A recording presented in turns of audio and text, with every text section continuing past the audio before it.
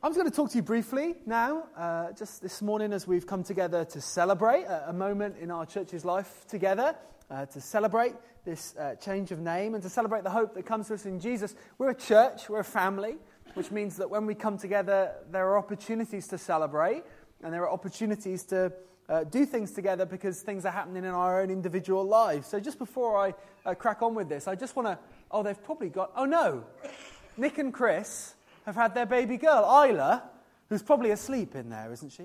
So we'll just clap very quietly and say congratulations. No, let's go then. Well done, that's great. Fantastic, good to see you with us, congratulations. And that's great news. And also, this isn't really great news, but it's news that we'll share because Martin, who's been with us for a while now, this is your last Sunday with us, isn't it, Martin? You're going up to Edinburgh again. You went to Edinburgh before, but then you've come back, but now you're going again. And you're probably not coming back this time. Is that right? Oh, you're not sure?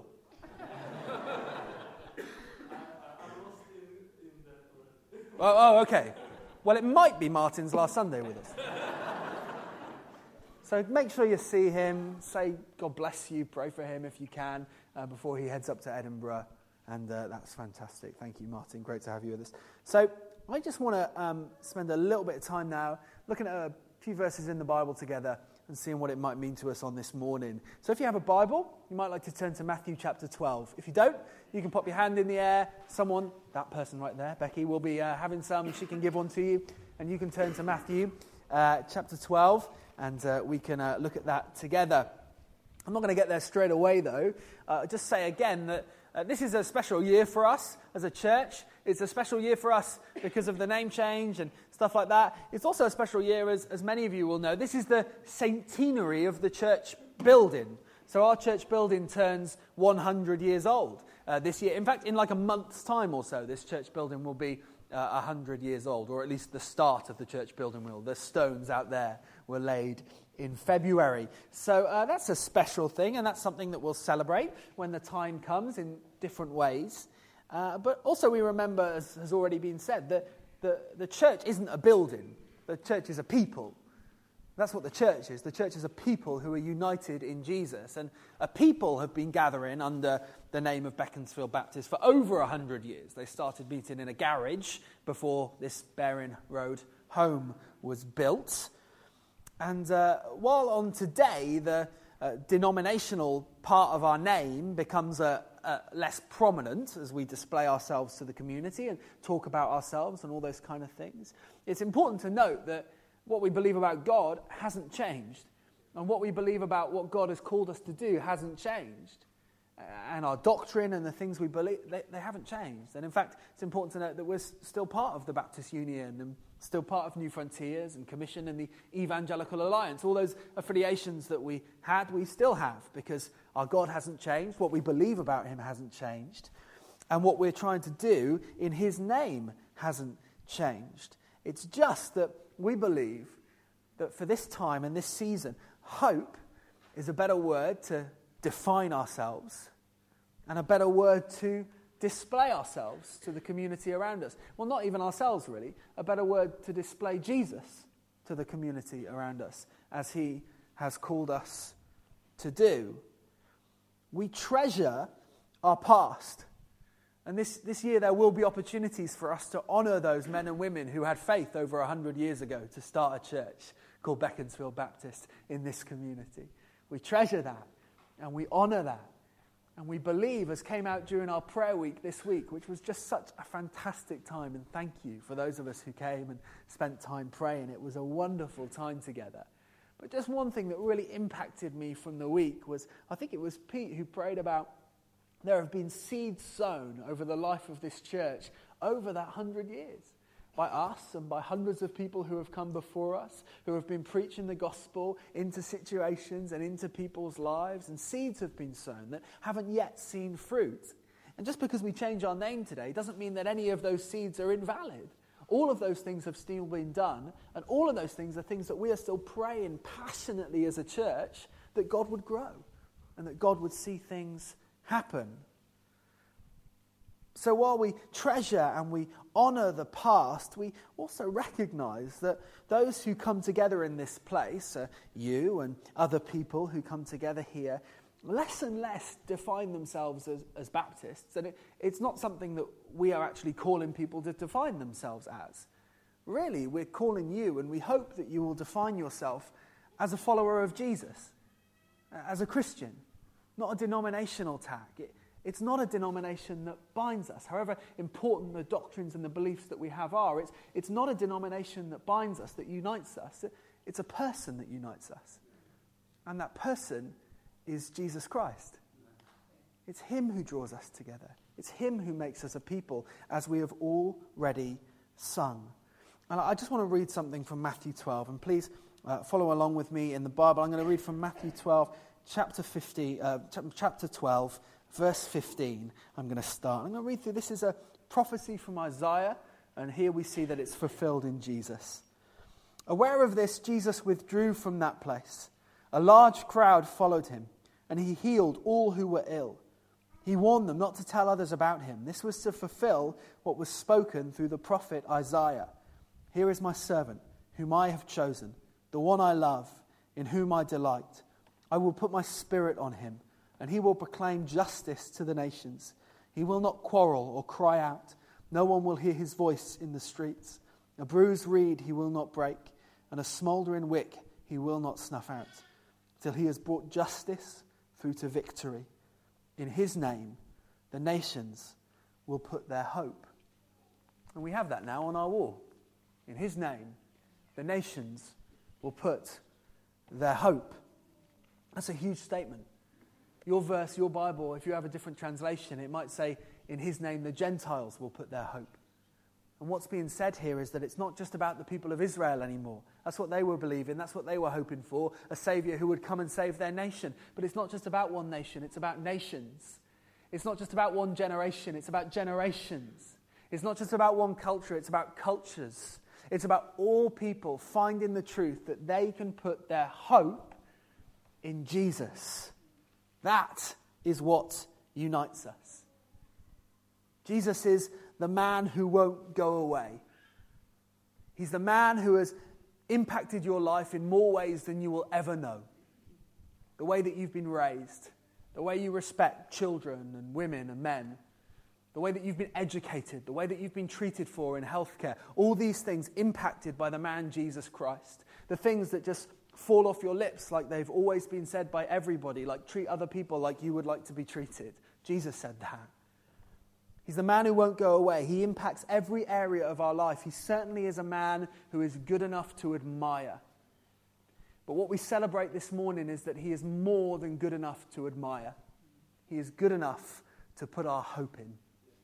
He's good enough because he came. As we celebrated over the last few months, he came to this earth. He left the place of glory that he deserved forever and ever to become human and to suffer in that way and to be tempted in every way. And though he was tempted in every way, he lived a perfect life, a life that has never been matched and never been rivaled. He never sinned. He remained honoring to his Father in heaven at all times. And because he lived that perfect life, he was good enough to die the perfect death. The Bible teaches us that on the cross he died and bore the sin of the world. In fact, became the sin of the world. That means everything that you and I have done that dishonors God, that gets in the way of a relationship between you and him, Jesus became that on the cross. And there he paid the price. He took the punishment for that sin so that you and I needn't have to. So that you and I can put our hope in Jesus. So that you and I can say, I know I'm never good enough on my own. I've fallen short and I've done things wrong, but I put my hope in Jesus. And not a wishy-washy hope. Not a, well, I hope it goes okay. Not the kind of hope that this world has become used to speaking about, but a certain, strong, definite hope. Because Jesus didn't only come, live, and die, he rose again. The historical fact of the resurrection of Jesus, who after 3 days rose from the grave, victorious over sin and victorious over death, so that you and I might be victorious over sin and victorious over death. That we might put our hope in him and say, I know I could never pay the price for my sin, but I know that Jesus you have, so I put my hope in you. And I know that I could never defeat the grave. It's coming for me like it's coming for every one of us. But Jesus, you defeated the grave, so I put my hope in you. And the Bible teaches us that because of the hope that the nations put in Jesus, they will know life and life to the full here and now, and eternal life when they die. We have this hope. We as individuals and we as a fellowship, we as a church, we as a congregation, a group of people have this hope.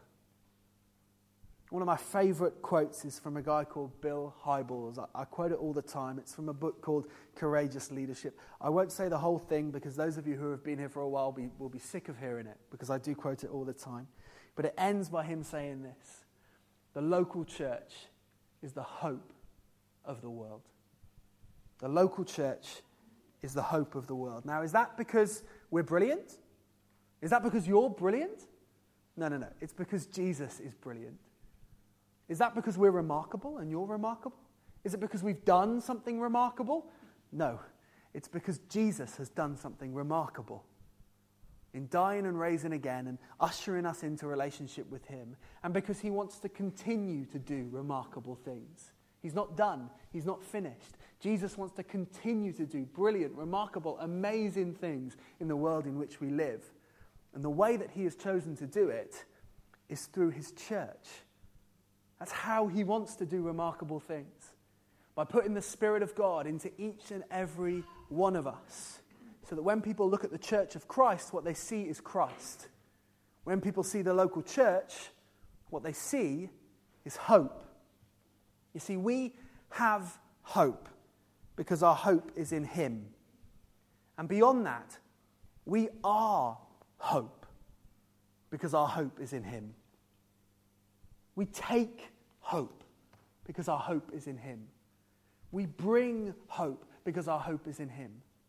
To your streets and to your neighborhoods, to your next door neighbors, to your mums and dads and brothers and sisters and sons and daughters, to your aunties and uncles and granddads and grandpas and all of these other relations that I'll start copying if I keep going on. To your workplaces, to wherever you go, you are hope because Jesus lives in you.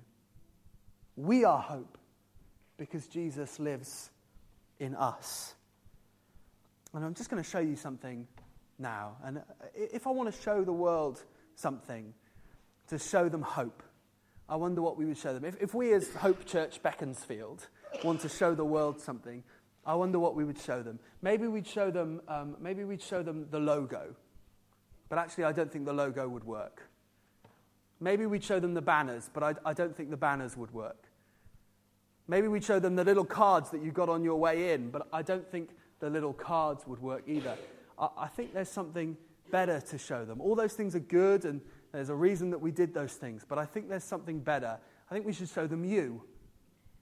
There you are. There you go. Let's zoom in on some people. Let's zoom in on Baby Corner, Yinka. Can we go in on Baby Corner over there? Fantastic. There we go. And let's pan across. Everybody, wonderful. Wonderful. There you are. You might not... Oh, there I am. You might not think that you're very spectacular or very wonderful, and that's okay, because it's not you that makes you wonderful. It's Jesus in you. It's the hope that Jesus has put in you. If we as a church are trying to demonstrate hope to the world, we shouldn't be all, wow, look at our logo, oh, wow, look at our website, oh, wow, look at our video. Those things are great, and we did them for a reason. But really, we need to say, look at us. Look at us, because Jesus is in us. I'm going to love like Jesus loved. I'm going to care for like Jesus cared for. I'm going to be the hands and feet and mind and heart and mouth of Jesus into this world, into the people that I meet, because I have hope, and I want to display it to the world around me. That's what this is about. That's what the name change is about. That's what this morning is about, celebrating that we are hope because Jesus is in each and every one of us.